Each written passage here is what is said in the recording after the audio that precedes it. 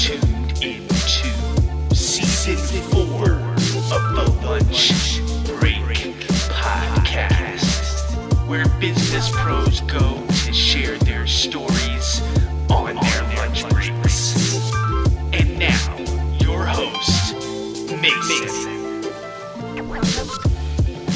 Here we are, episode 100, episode 100 of the Lunch Break Podcast is finally here, and I couldn't be more excited.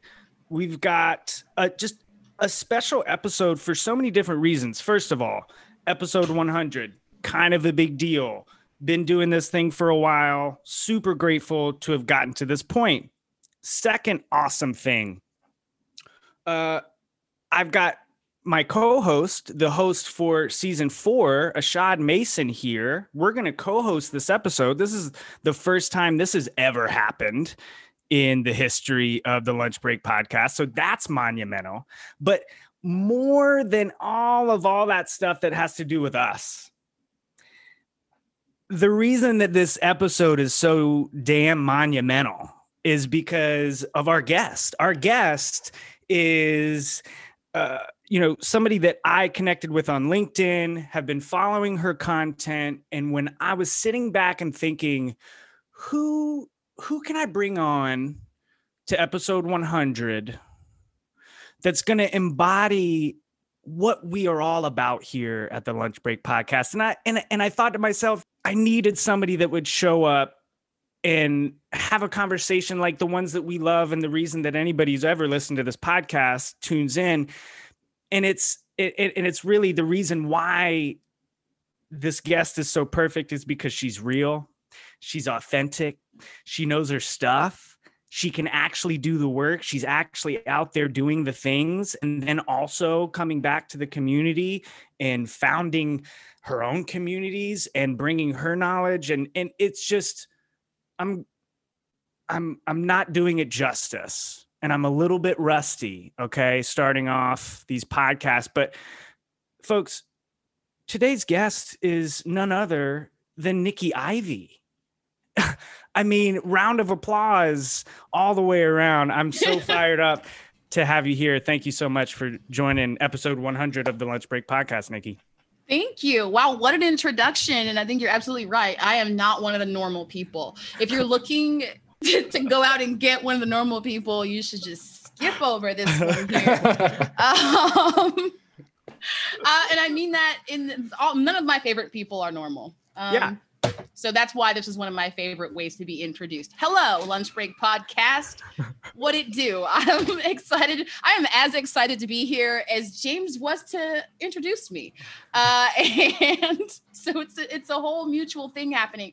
And I'm doubly excited to be meeting you, Ashad, for the first time officially, although I, as I mentioned before the call, have been consuming your content, interacting with your content, and loving your content. Yeah, it's a pleasure to meet you. It's a pleasure to have you. And episode 100 is such a big thing to me, and I can't wait to dive into this episode. So we are going to start this thing off the way that myself, when I'm hosting this thing. The one and only. Yeah, start these podcasts off. And it's mainly just because it was the easiest question to start off a podcast that I could think of, because love interviewing salespeople. And Nikki, you're a fantastic salesperson, and you're doing great things now. But talk to us about how you got started in sales. Well, accidentally, like the rest of us. Hey. I as the story goes, more than 10 years ago, which is nebulous intentionally. So you don't know how long I've been doing this. Fuzzy, 10 plus, 10 plus. Well, fuzzy math for y'all. Some time ago, I accompanied a friend to a used car lot down in Southeast Georgia where I was living. She was looking to buy a car, and she just, wanted me to come along. And I remember the salesperson was just very, I don't know the word for it, right? Like schmoozy, I guess, right? All these things that we associate with car salespeople that that regular salespeople don't like to be associated with, right? And my reaction to this was to heckle him. So I start trying to just get him to break character, like those guards outside of Buckingham Palace, and you're just like trying to see if you can get them to make a face or something. I'm doing that to this guy, and he just keeps with a burp, and this car has this kind of engine, and I'm like, sir, she doesn't care about the engine. But anyway, so didn't work out for that young man. She didn't buy a car, my friend, but his boss was like, hey kid, I think you got something. So he offered me a job. And I became a car salesperson, and which I never had any aspirations to be. It was just this situation where me being myself, me understanding the importance of really connecting with people, only because that's how I had been surviving, right? Worked out. And I got to learn about, what about sales I love, and that piece of it, right? That helping people, that piece has endured. So that's how I got my start. I love it. And so that's so interesting, because it's like you instantly saw through the facade of this personality that he was trying to be. And I love that you were calling him out on it. Most people, like, though, that's the reason that, most of us like go the other way when there's the TV person selling in Walmart, or we get flustered, right? When we know somebody's in the mall and we're like, oh my God, because you want to avoid that type of interaction. So I think that's interesting that you were kind of like leaning into it and saying like, okay, this is a little ridiculous. Well, you know what it is. What is it? The 10% of me that is an introvert. And here we go with the math again, right? I chose, by the way, yes, I was a journalism/comm major. Yes, I chose that major because we only had to take one math. And so like the numbers will not be on point today. Let's not pay too close. I don't do the maths good. But so anyway, so about 10% of me is an introvert. And one of the hallmarks of an introvert personality is to be really uncomfortable with a lot of that schmooze element, small talk, right? So this sense inside of you that someone is not being themselves unsettles you. And a lot of what is associated with the extroverted personality or extroverted environments is to put something on, right? And to give like a show. And I think that's one of the things that introverts are repelled by. And so that little piece of my personality, I think, I feel very fortunate to have, because it has been this thing in sales as a career that's helped me not fall into that trap of putting on this, facade. Now, do we need to, pay attention to how we deliver a message? Absolutely. But for me, I would rather lean into inspiring people and bet on that in place of, doing something that's gonna, like a gimmick, right? That's gonna maybe get their attention, yes, and maybe get them to like me even, yes, but that isn't entirely me. I could pull it off, but I wouldn't last long. I wouldn't be me anymore. Yeah, it's interesting as you were talking, and I'm like imagining you picking this person apart, and then you becoming a salesperson.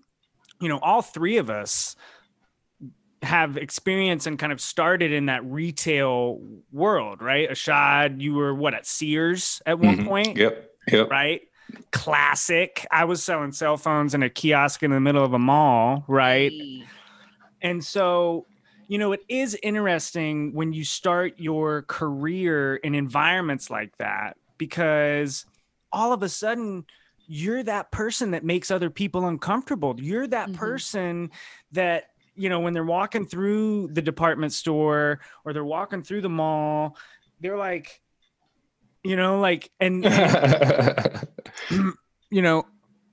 again, to your point, I don't think anybody ever grows up and plans on wanting to be in sales. And so I know that for the most part, when I thought about a salesperson, I was like, ugh, You know, like not really, not even like I hate salespeople or like I didn't have that strong of opinion. But if I were to think about the average salesperson in my mind, it's just like, ugh, you know, like that sound you make, that's the sound my parents made when they found out I was going to be a salesperson. This was not a phase. Fantastic. Okay. Like, so let's talk about that a bit, right?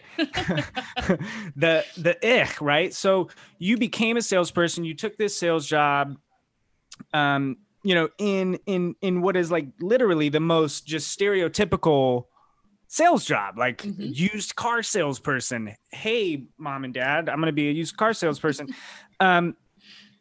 Totally understand, totally, you know, not surprised that they weren't thrilled, right? Because I don't think anybody in my family wrote home and said James has become a salesperson, right?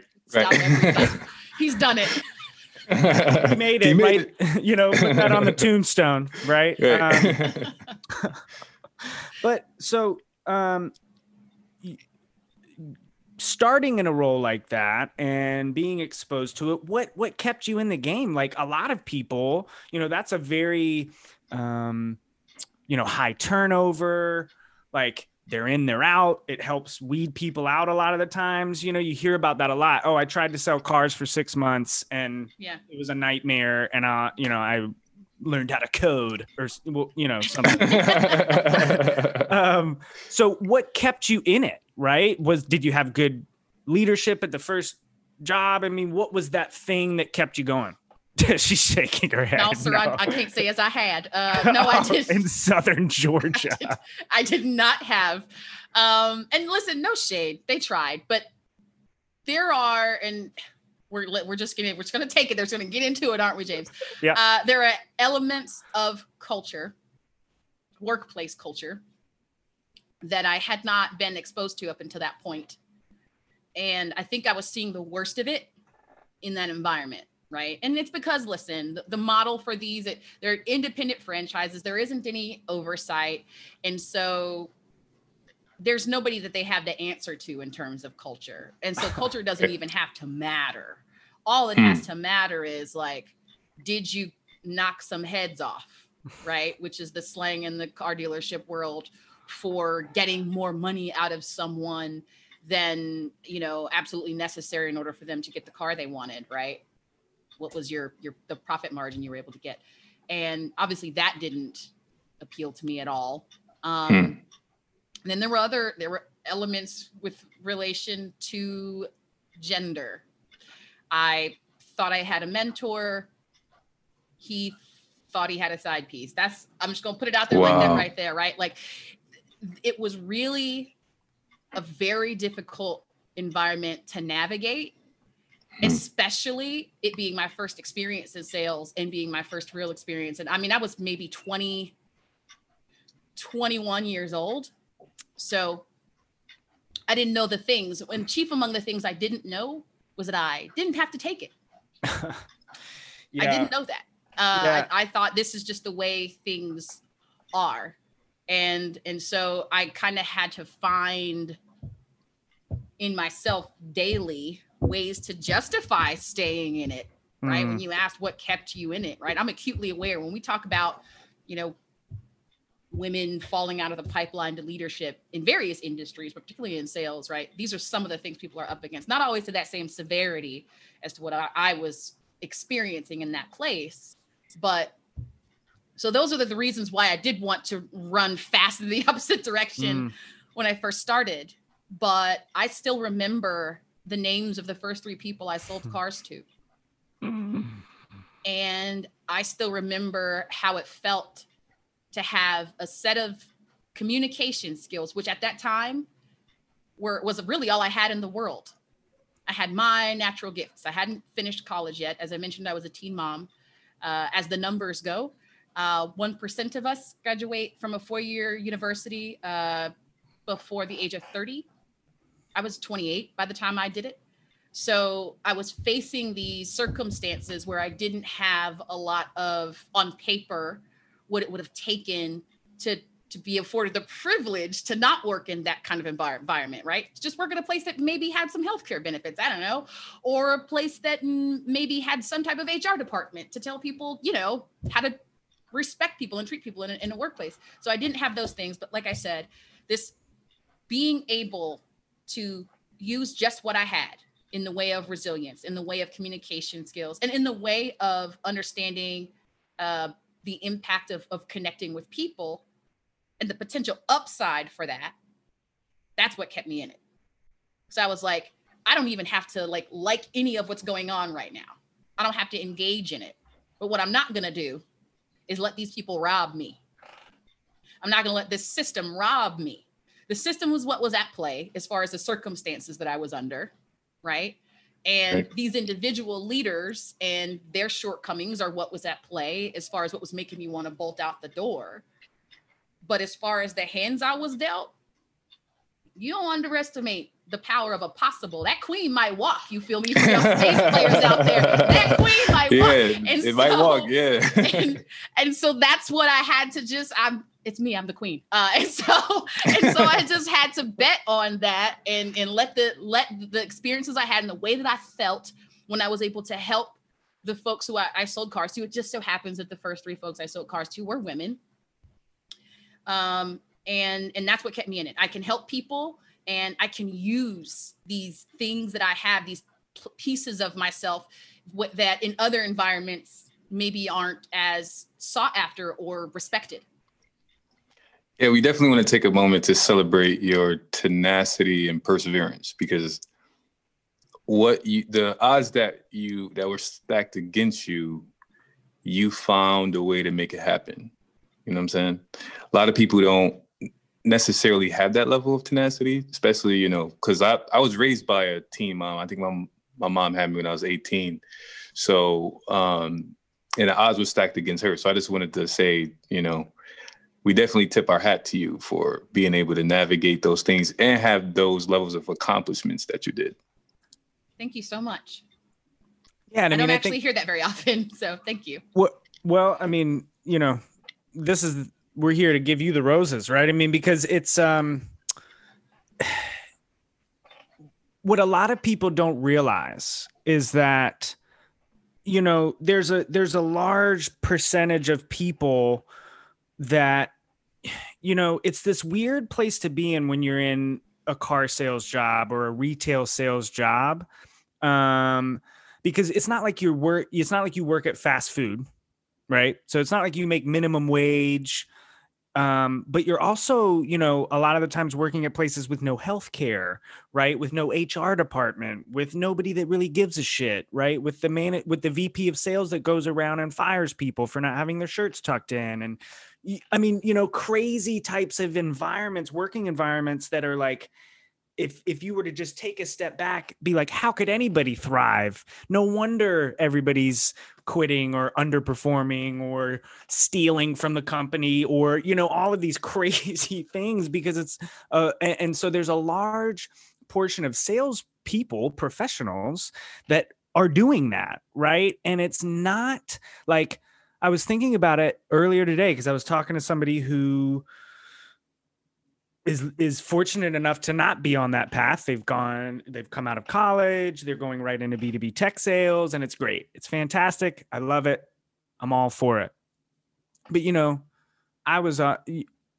it's a tough thing to go to a sales job, like to be stressed out about being late to your job because you had to go to the food stamp office because you're making $8.50 an hour and the commission that you're getting is like, you know, on a draw, or you think you're getting 2,000 and then you get 1,500 taken out for X, Y, Z and F you, right? I mean, it's like very, very stressful situations. And so again, to be able to have the mental fortitude to like work yourself through that, just, I mean, not even including all of those other elements, right? Just that element of like, you know, how hard that can be. It's like, man, and you know, what's so interesting is that like that one North Star for you is that connection with the people, right? The connection with the person that you were helping, the core reason that you even got the job in the first place, right? It's like, that's what's carried you through. And I think when I talk to people who, because I've worked with plenty of salespeople who, it was a stopgap for better, for better or worse, right? They were going to school or they wanted to be something else and they were just working there for a little bit. And, but the people that I know that have gone on to stay in sales and thrive in sales and create a career are those people who, at the core of everything, it's like distilled down to some sort of very raw, like, emotion that they get from, helping people. And so I think as you went through your journey, you obviously got out of that situation, right? You got out of, that toxic environment. So, and talk to us about kind of as you went on, how you made the transition into the B2B tech world. Talk to us, a little bit about that. Yeah. So that experience is what, it was specifically something that got said to me in that environment, which was, and you can't make this stuff up, right? I've only really ever heard this uttered to somebody like in a movie, but this person in a leadership role at my organization, when talking to one of his buddies that owned a dealership who had come to visit our dealership for like lunch or something, was talking about me and said something like, a girl like that, a girl with that kind of figure, you shouldn't have to worry about paying a bill. And like, he really thought he was being sweet to me. Like, as a compliment. Really thought he was being sweet to me. And his friend had agreed, and like, it got gross. So I had no choice but to leave that environment. But I had decided that I was not going to leave like from the frying pan back into the fire. Mm-hmm. I understood this is certainly not how it should be, but the reality is this is how people, particularly people who are women, are treated when they are on the wrong side of a college degree, right? And so that's when I knew I had to go back. It wasn't necessarily like, I grew up in a family that really values education. I talk about myself being a teen mom. My grandmother was 15 when she had not my mom, but when she had my aunt. My mom's one of 11 children. And as the matriarch of that family, a woman who was made a mother at age 15 and had maybe an 8th grade education herself, ended up being the matriarch of this family where all of her children, all of her daughters have higher education degrees, right? And so I knew that was in my family, that's the legacy. The legacy is not never making mistakes. It's not, always making the right thing or having the best options put out in front of you. The legacy has been straight up Black women getting shit done. And I look at myself and look at my life like either you're going to be one of them that you come from, or you're going to lay down and let this beat you. That's it. And by that time, right, I mentioned I was a teen mom. By that time, I had 2 children. What the part I left out because I don't want to like bore you guys or have you guys be like, you guys be like, oh God, like maybe she should have just laid down. But maybe she should have just stopped. But no. So I had also at this time in my life when I was working at the dealership, I had also just left a marriage. And I'd married my high school sweetheart. Turns out he wasn't so sweet. I was in this emotionally and sometimes physically abusive relationship for 3 years. And for 2 of those, he was in the Air Force, so we lived in a foreign country. And so I didn't really have access to a lot of resources. And anyway, so all of that had done like this number on me mentally and emotionally. Yeah, I can't imagine. Yeah. And it had really shrunk what I, at that time, understood my options to be. And to have that opportunity at that dealership, particularly that experience with that person that I really wanted I also had lost my father that same year that I left that relationship.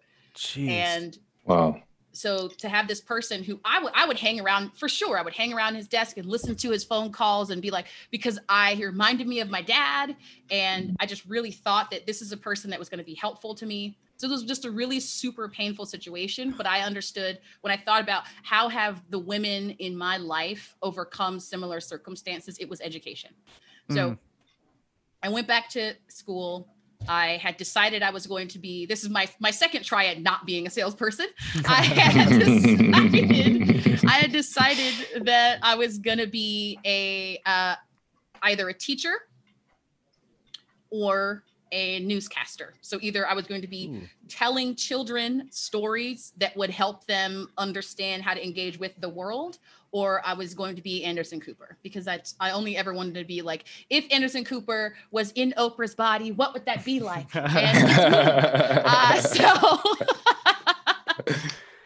Anyway, I can see that, by the way. Absolutely.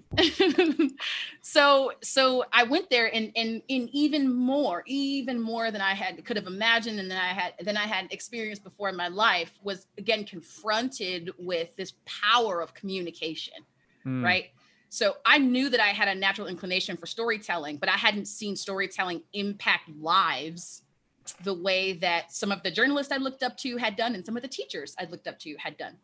Yeah. So I got there, decided it was going to be communication and journalism, soaked up everything I could possibly soak up, and then went to sell cars again because circumstances, because life, right? Yeah. So the opportunities that are available to a person wanting to pursue broadcasting in particular right out of college require you to have an internship. And an internship in this industry is unpaid labor.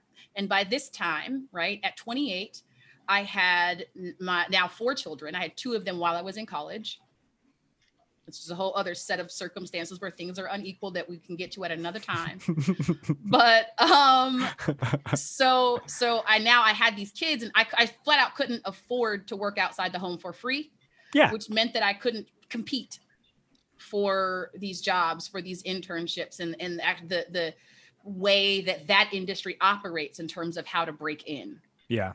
So at this point, you know, after my husband had worked overnights for 4 years at the crappiest jobs, right, just so that I didn't have to work while I went to school, now I was faced with not even being able to pursue that profession and desperately needing income. And I remembered what worked. So I went back to selling cars, and culturally it hadn't really changed. Unfortunately. But I had that experience behind me. I built a lot of confidence as a student, being a good student and having my ideas celebrated and being treated according to the beauty of my mind. Mm-hmm. Like, you don't forget that. There's really no turning back from that. I got used to that. I'm accustomed to it now. Yeah. One of my friends here from one of my husband's best friends from Stark, Florida, the way he was it, that's just what I'm used to. So so that's how it came out. Like, you got to respect me now. I'm not taking anything less. Yeah. So, but the hours were really bad. So I was working at this car lot in Austin, 12-hour Saturdays every Saturday. Bell to bell. Days. Yeah, bell to bell. Exactly. Yep. He knows the thing. And I was selling a car to this gentleman, and he was just like, yeah, you're here all day. Like the things that you can do, right? The way that you communicate with people, like, did you know that is valuable? Basically is what this person was saying to me. And I'm like, yeah, they pay me really well to come in here and sell these cars. And most salespeople don't even get a salary, but I get $2,000 a month to sell these cars. Yeah. Child. Yep. So he's like, that's the face I'm making at the camp. That's the face he made at me. He's like, sis. So he's like, you should meet my boss. We're hiring salespeople at my job. The job is a company called Outbound Engine in Austin, Texas. They ended up getting bought out by GoDaddy, and his boss is Scott Leese. So I meet Scott, and this is I guess what some folks would say, the real entry into sales, although I don't buy that. All of my experience in retail counted. Yes. I was working. Agreed. But yeah, so that's how I got into B2B sales, was just like meeting this person and having that like in a really on the nose way, this person tell me like, no, these skills are transferable. You just need to show up. Yeah. But what I think people might not realize that don't come from that background is that we don't know. I did not know that you could be a salesperson and sit inside of an office. I'm not kidding. I literally thought that everybody that worked in an office was like the accounting people and the other, and then the salespeople were like somewhere else, because I had similar experiences, right? Where it was like, somebody would come in to the cell phone store and we'd just be talking like, oh, what do you do? I remember the first time I met an outside sales rep, my mind was blown. And he was an outside sales rep for Swisher, the hygiene products, like the urinal cakes, which looking back on it is like not like a glamorous job, so to speak. But really? I was so impressed with this guy. I was like, I want to do this. I want to be this person, and so you don't know until you meet somebody that does something else, or you get told very directly, you could be doing something else with your time. Right. And it's, I don't know if because I think we were probably kind of going through some of these things at the same time. I don't know if it was really like the time we were living in, because LinkedIn really wasn't a thing. Right. So for me, I didn't really feel like there were a whole lot of resources for me to even like figure out, oh, wow, there's a B2B side of sales and a Monday through Friday side of sales. And, I think one of the interesting parts that you mentioned about, kind of your journey is like, the entry into actual sales. I've always found that the people that come into B2B sales a little bit later after doing retail or some other sort of maybe more transactional, like I think even Scott Lee said something like this the other day, like the high transactional sales are so valuable early on in your career because you get those reps, you get those at bats, and you get all those chances to see like the little nuances that work on opening people up and getting people to be comfortable with you, and all things that are transferable. So fast forward, right? You meet Scott Leese, you get into B2B sales, you grow your career, kind of on that side of the sales world. At what point did you decide, and I know we're going to be skipping over things, sure, but at what point did you decide, and this leads into a question that Ashad will ask you, but when did you decide that it was a good idea to start building a personal brand? Because we could probably talk for hours and hours about just your sales career, but I think, the personal branding side is so important. And you've done, as I've followed you, you've like launched SDR Defenders and done unique things inside of just, it's not like you're just posting on LinkedIn, you're really doing it. So talk to us about that decision, how you came to that kind of place in your career where it was like, okay, well, I'm going to get onto LinkedIn, and now you have, like 15,000 followers. All of it is survival. And some of it is, what some might call selfish. I can relate. Right? Like I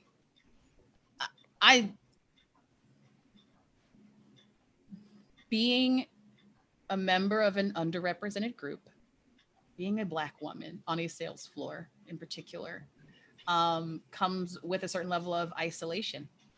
And when you couple that with this, during the time that this was happening to me, when you couple that with really, really heavy bro culture, really, really heavy like hustle porn environment, right?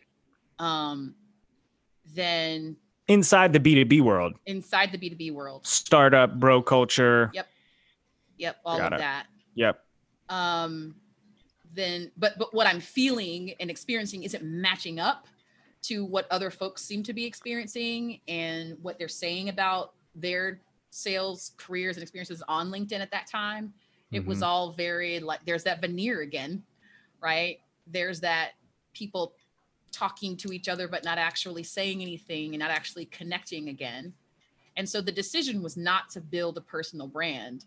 The decision was for my own survival to put out the vibe and attract the tribe, to see if there were other salespeople out there that were experiencing a lot of the negative feelings and thoughts that I was experiencing that you're not allowed to talk about on a sales floor. Because if you talk about them on a sales floor, then it probably means you're not tough enough, right? It probably means you're just not built for this. It's too hot. Get out of the kitchen. And so I didn't work on sales floors where I felt safe saying out loud, like, this is really hard.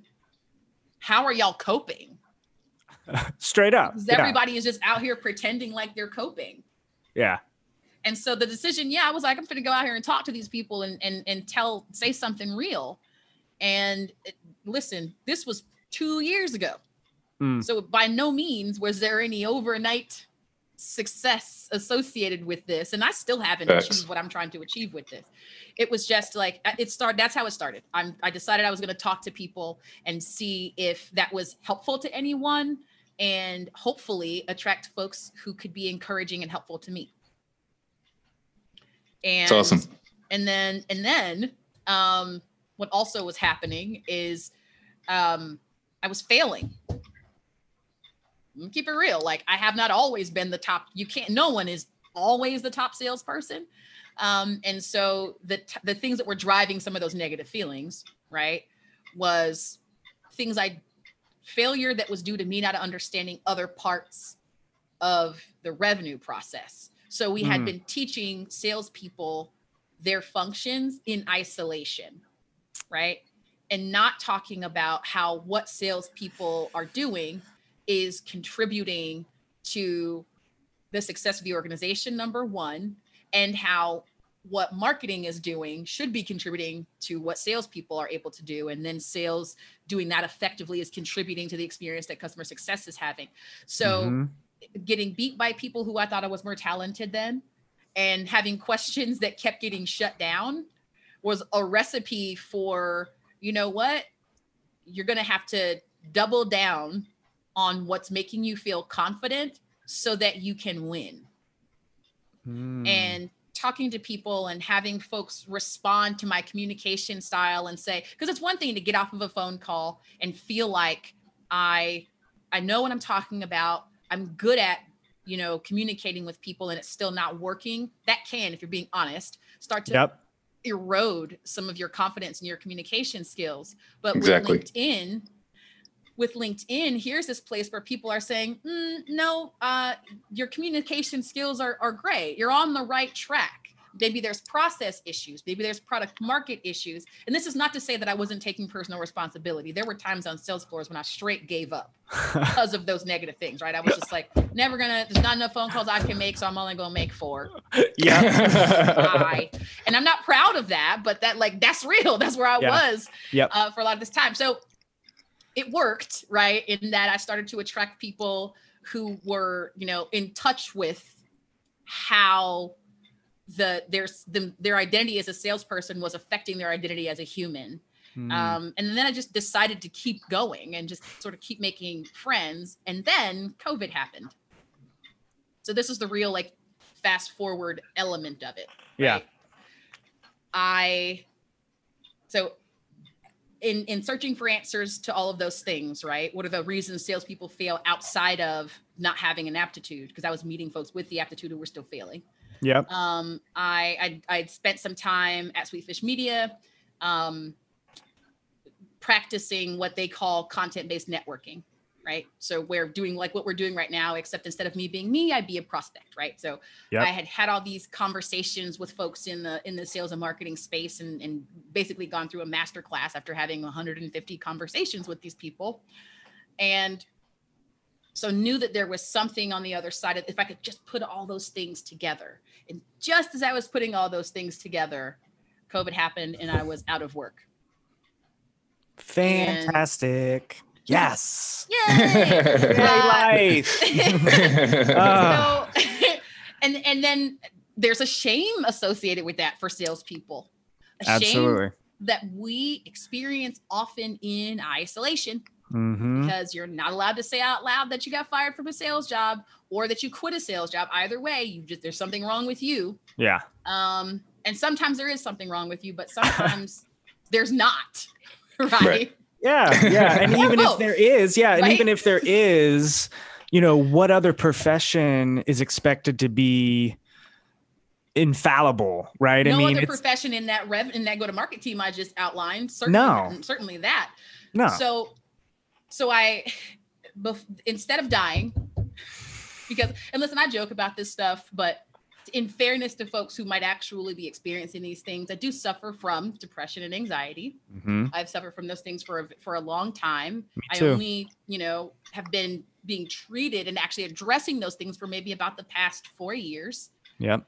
And it really had gotten to a point when I had been at about the 3-month mark. So February, March, April. So around April, when the despair was just burying me. I was not getting out of bed.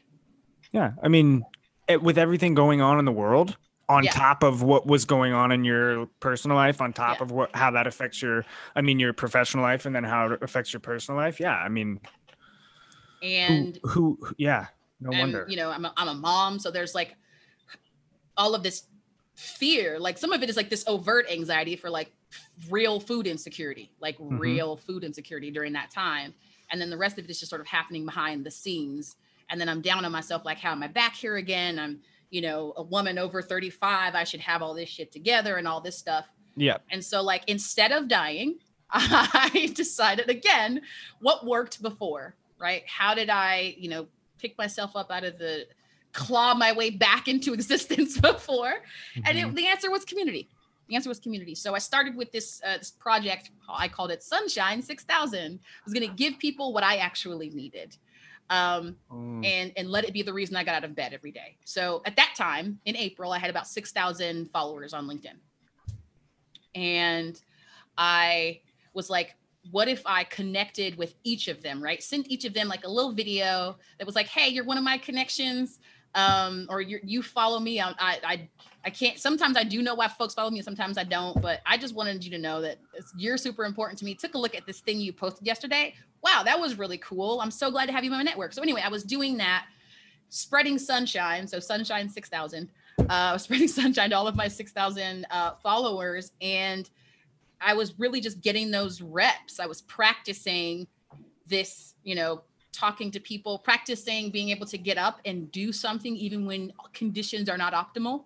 Mm-hmm. I'm always looking for opportunities to build that muscle, even though you have to put yourself in some tough situations in order to do that, or be put in tough situations in order to do that.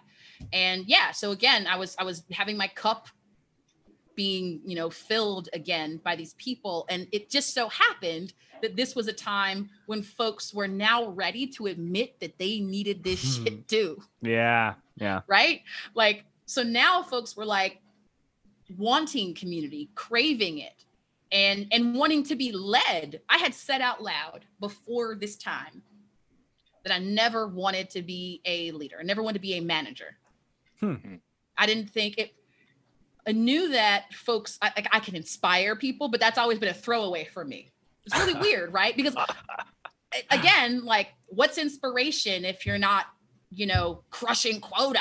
Yeah. What does it even mean, right? Yeah. Yeah. And so, but I let myself go ahead and just lean into the gifts, right? It does matter that you can inspire people. It is valuable. People do need that. Mm-hmm. And that's when I took it a step further and started letting a lot more of myself out in the content. And that's actually how SDR Defenders ends up being born, right? Is I believe it was the post that was, "Mommy, where do leads come from?" And then it was, "Why, the CRM, silly." It was this one. So I was, I like and that. So you better make your 150 phone calls so you can grow up and be a big, strong AE. but what about why am I called this person? Where does the list come from? Oh, don't worry about that. So I was talking about the way that we pet SDRs on the head. Yep.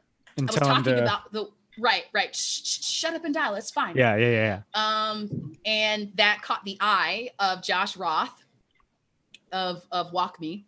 Yep. And he had already been thinking about that same thing himself, right? And wanting to advocate, as had Kyle Coleman from Clary, as had Tom Bokard. And so that was just a bunch of like-minded people having this conversation, seeing this in each other, and getting together and figuring out how we can make a real impact. And so, yeah, I guess that was my really long-winded answer to your question, which is when did I decide? And, I'm not sure that it was an on-the-nose decision ever to build a brand, but it was a decision to seek the kind of community that I was needing and to offer the kind of inspiration that we were needing as salespeople in this really difficult time. Mm. Yeah. And just by listening to your story, because this is my first time meeting you, I'm very inspired by your journey. You were a teen mom. You graduated college. You've had a versatile sales career. You've accomplished many things. You built a community on LinkedIn. You built a personal brand. And it seems like you definitely have like tenacity, like I brought up before, but you also are good with connecting with people. It seems like whether it's a customer or somebody, like your thought process on sending a video, like a lot of people don't even make videos on LinkedIn. And the fact that you sent it to every connection request just shows how relationship oriented you are. And that brings me to this point where we ask, business is personal, right? That's the theme we've been having for season 4. And, the opposite of business is personal, some people say, oh, it's just business, right? Usually when someone says that, it's because, maybe something unpleasant is about to happen. So when you think of business as personal, what does that mean to you, Nikki? Well, on a silly note, it reminds me of a line from one of my favorite movies, which is You've Got Mail. Ooh, okay. Tom Hanks has just put Meg Ryan out of business, and he's telling her it's just business. She's like, this means so much to me. Of course, it's personal. I don't remember the exact line, but shout out to anything involving Meg Ryan and Tom Hanks. Yeah. Nice. Yeah, that I was a met my special husband on era. the internet, I should say. And so that film has a special place in my heart, really, for that reason. But Yep. And that was the Seattle. OG meeting on the internet movie, for the record. Oh, it was, right? for the record. Anyway, so there's that. But in reality, it's personal for me because it's personal in fact. The way that I approach this work is I'm really never trying to tailor a message to just a persona.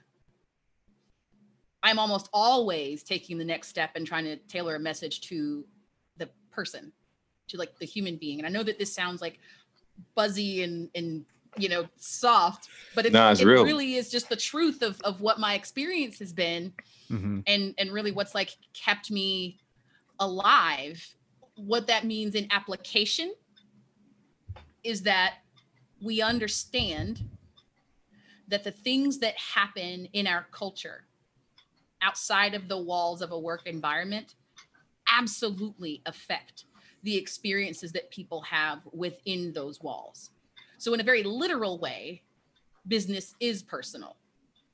And the more we try and deny that or run away from that, like many folks if you look at LinkedIn, you'll see this happening, right? These folks that insist that anyone talking about a social justice issue on that platform is mixing business and personal or infiltrating this platform. LinkedIn isn't the place for this kind of thing. Right. I hate when people say that. I hate when people say that. And it's like the only way that we can really cope under those circumstances is if we believe ourselves to not be human at work. And that's just not true, right? Like, so if I'm a human and the things happening outside of work are affecting me as a human, then I'm going to bring those things with me, whether I like it or not, and whether you like it or not. And so one of the reasons why, another literal way that business is personal for me, I work at M-Train. You guys probably can't see it that well here. Also, it's a podcast, so maybe you're just listening. But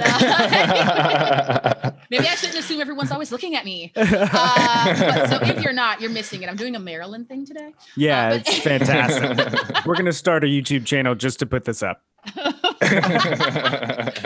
Feeling very, very misunderstood Hollywood starlet.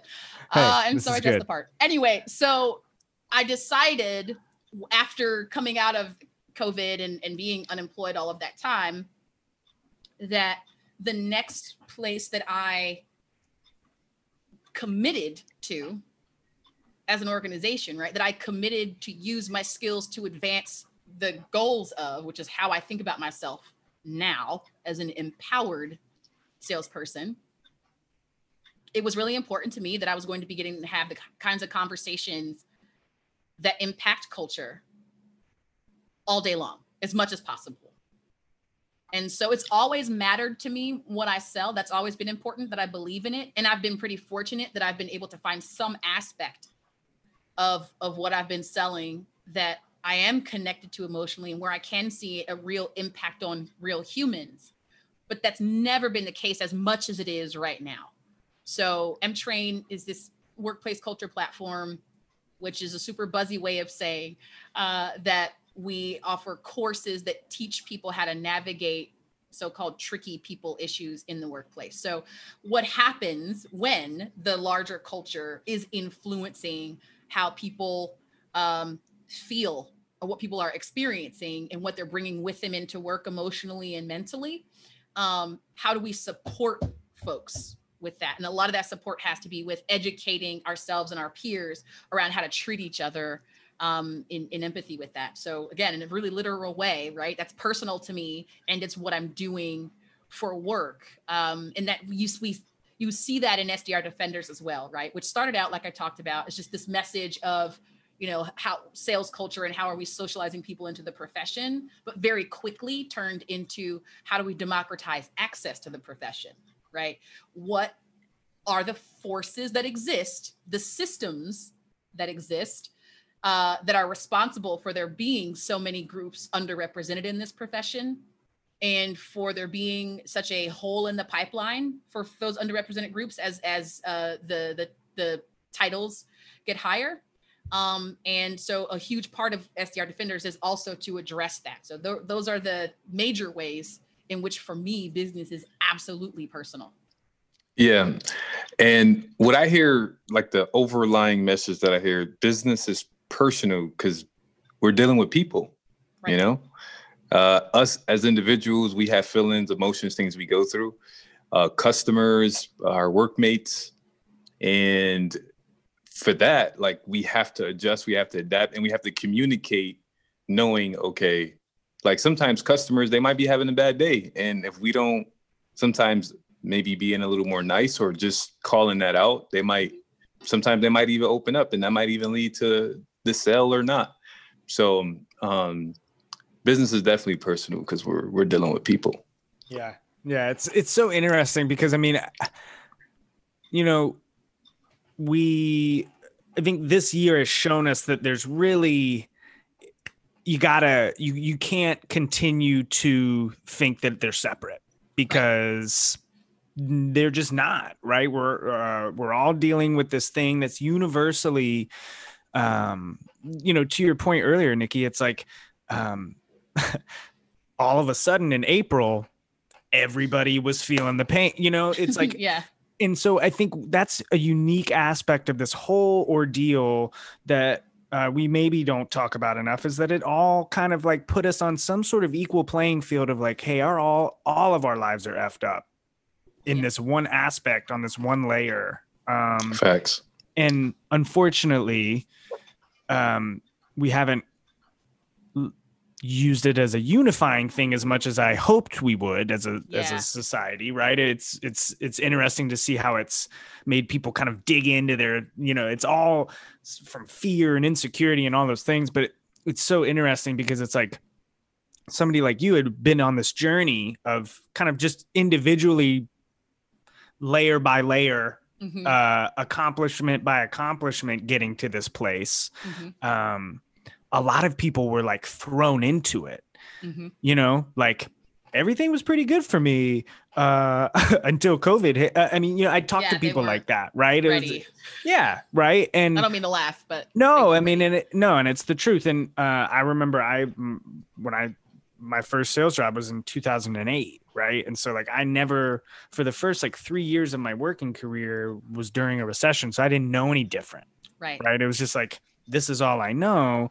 And then to come out of it and over the next several years be like, whoa, you know, where do I go to find the job where I make $250,000 a year for doing not much, right? It's like, I feel like I missed that wave a little bit, but you know, I love that you've aligned all of these different things you're doing, and really like kind of looking back at the whole story, your story and your journey. It's just like you have gone through things, and everybody goes through things, right? And every time it's like you've just kind of iterated and just learned, right? It's like, okay, so like, what do I need to, I'm not going to be too proud to go back to things that I know work for me, right? Mhm. I'm going to not be, I'm not going to try and reinvent the wheel, right? Mhm. And think that like I need to do something that somebody else is doing. No, I'm going to follow my, you know, like your family history, right? Right. And just the people, you know, your DNA, right? Just, and so that business is personal piece, I think, you know, what a perfect person to ask that question to. You know, it's like couldn't have planned it any better. We're running up on time and you're a busy person, so I need to squeeze in this last question. Ask this question to almost everybody unless I forget. That comes on the Lunch Break Podcast. It is the Lunch Break Podcast. I started the Lunch Break Podcast because I was doing it while I was working, and I wanted my bosses to know that I wasn't taking time off of work to record this. So it's called the Lunch Break Podcast because I used to eat lunch and do it. We're recording it at lunchtime now. Nikki, what is your favorite place to eat lunch? Okay, so I am that woman, that nightmare woman who on a date does not know where she wants to eat. Okay, got it. So this we Hashtag may be here a me. while. Yeah, Got so somewhere my husband is laughing at whoever, at the poor soul who dared to Yeah, ask who me the what I wanted hell to eat. just asked her that? I'm Yeah. surprised he didn't like poke his head in here and be like, come on. But I have to tell you, and it's not really brand specific, Okay. I love a salad bar. It's one of the things that COVID has sort of taken from me, Very true. or changed at least. I live in Florida where no one gives an F, so the Ruby Tuesdays with the salad bar is still open. It's just got plastic in front of it. No, 100%. They got gloves. Okay, I'm not even. perfect. I only know this because I went there because I need the salad bar. Don't judge me. I wore a mask. But No, anyway, yeah, so yeah. Just for the record, the Ruby Tuesday salad bar is phenomenal. yes, there's so much a salad bar. There's so much possibilities. Mhm. It's very colorful. Yep. They Smells got good, bacon looks bits. good. Yeah. Like They got options. they got options, and it's colorful and it's wonderful. And so if I had to pick one, this is the one I'd say. But I also, side note, I have to tell you that question, and I know you didn't mean it to be, Okay. it's kind of a sore spot for me. I'm going to do it a 5-minute. Yeah. detour. No. We'll talk yeah. about why. Yep. So in college, there was this pageant, and I think it was called like the Miss Black and Gold pageant. Okay. And I had just recently become a member of the National Council of Negro Women, and I forget the organization that was throwing this thing, but it was a bunch of folks from the NCNW and this other org, like a male-led org, that was putting this thing on, right? And it was like just the very tight-knit group of Black and brown folk that went to the University of Nebraska at Omaha when I went there. And so there was like dance routines, and like I don't really do well learning choreography. But anyway, so part of this pageant was this question part, right? Where they asked, just like in any pageant, they ask all these questions. The right? Q&A. My question was, if you could wave a magic wand, right? Like, what would you do? What would you change about the world, right? And so I give my little, 27-year-old Nikki answer, right? Well, if I could wave a magic wand, I would just make sure there was no more racism anywhere in the world because it does hurt people.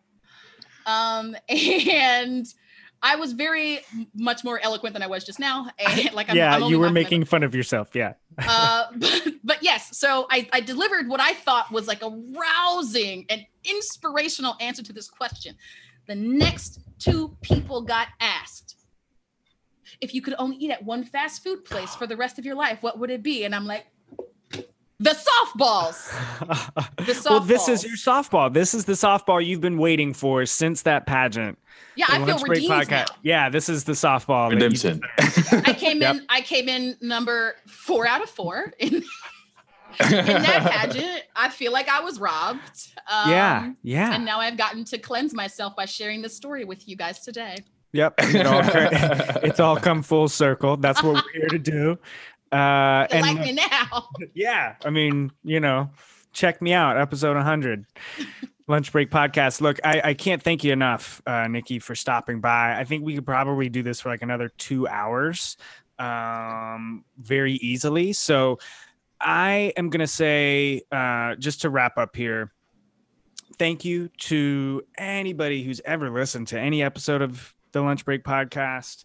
A massive thank you and shout out to my partner, Ashad Mason, who started out as a 2-time guest, very quickly realized this was somebody that was going to help take this podcast to the next level. And he's done so much more than I ever could have imagined, and hired people. And now we've got freelancers and all these things happening. And I show up to our our weekly Friday meeting, and there's new things that are happening and I have no clue. And it's a dream come true. So, huge thank you to Ashad for kind of taking us through season 4, taking on the hosting duties, everything you do behind the scenes, much appreciated. And last but definitely not least, thank you to our esteemed guest, Nikki Ivey.